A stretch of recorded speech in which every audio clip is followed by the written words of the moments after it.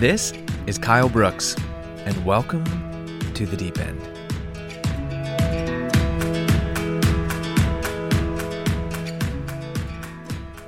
Well, what's up, everybody? This is Kyle, and you are listening to The Deep End.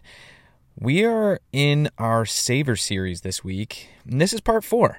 If you want to catch up, there are links to part 1, the introduction, part 2 on slowness, and part 3 on attentiveness in the show notes. This is part 4. Want to be fully alive? Celebrate in community. You think your friend's gender reveal was elaborate? A couple of YouTubers based in Dubai paid $95,000 to light up a skyscraper for their gender reveal party. There's a link to a video, by the way, in the show notes. I think it's safe to say that society has thoroughly commercialized the art of celebration.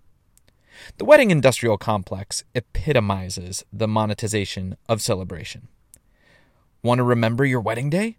We have a pricey photographer for that. Want your napkins to make a statement? We have color, fabric, and origami folding options for just a small fee. Want to look amazing? We have gorgeous in-season dresses, makeup artists, hairstylists, and estheticians. And for the groom? Well, just get a suit, man. This isn't about you. You know how much time we spent on the content of our wedding ceremony? Probably a couple of days. And that content was just about the only stuff we didn't buy. It might all sound a little grotesque and garish, but our capitalist culture is simply capitalizing on something that is deeply human. We simply cannot live a joy-filled life without celebration in community. We can't. You probably started actively celebrating when you were about 9 months old. That's approximately when babies start clapping their hands. Have you ever seen the pleasure on the face of a baby that knows he's being celebrated and starts clapping with you? Magic. So it shouldn't be a surprise that we humans are willing to go to such incredible lengths to celebrate.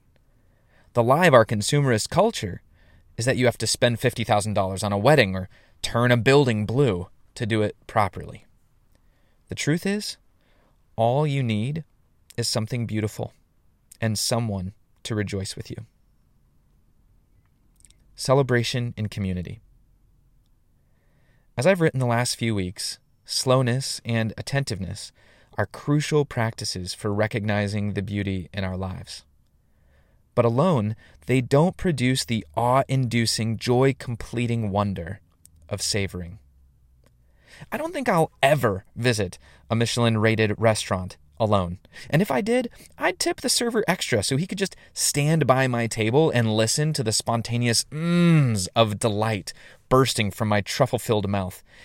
A meal like that is meant to be celebrated in community. I'll never climb Mount Everest alone either. Okay, fair enough. I'll never climb Mount Everest at all. However, if I did climb it, I wouldn't do it alone. For one, I hear it's not safe, but also, who would I celebrate with at the summit? What I'm coming to realize is that life is climbing Mount Everest. A Herculean effort with spasmodic challenges and occasional respites, rife with dangers and awesome vistas. And all we need is a community with which to climb. We need each other, not only because it's not safe to climb alone, but also because we just can't fully celebrate all of the beauty otherwise. Yes, there are meaningful moments of personal celebration. The double fist pump when she shuts the door after your first kiss. The shout of glee when you open that email declaring your acceptance to your first choice school. That little dance you do in the kitchen when you taste the sauce that you finally made just right. But what do you tend to do right afterward? You run to tell somebody. Taste this, it's amazing.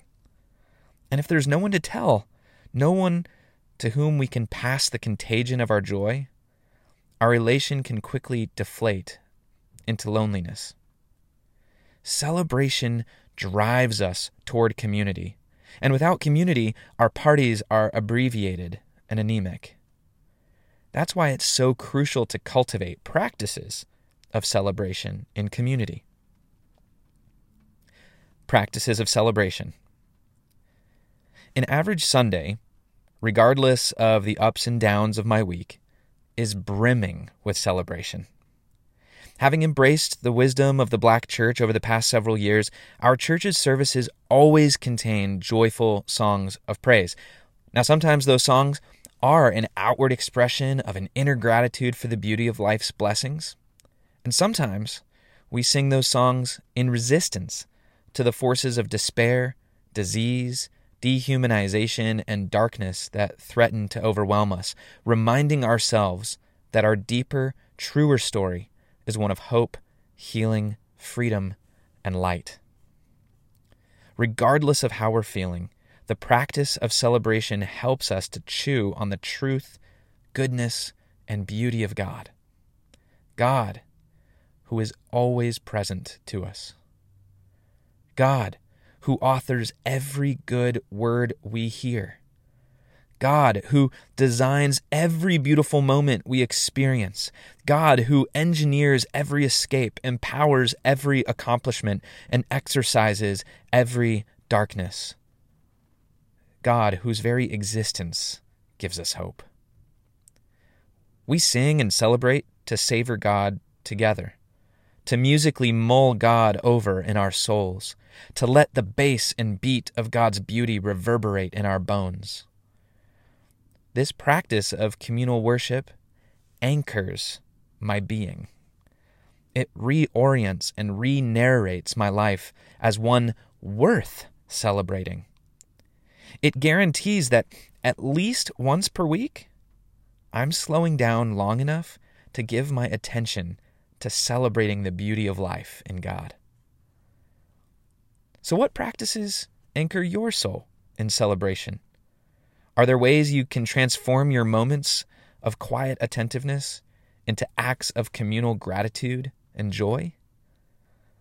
One master key that unlocks all three doors of savoring we've explored so far, slowness, attentiveness, and celebration in community, is the ancient practice of Sabbath.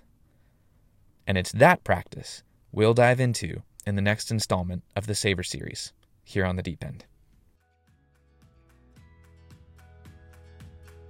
Thank you for listening to The Deep End with me, Kyle Brooks, the podcast where I basically just read my blog if you like to take it in via audio instead of reading with your eyeballs.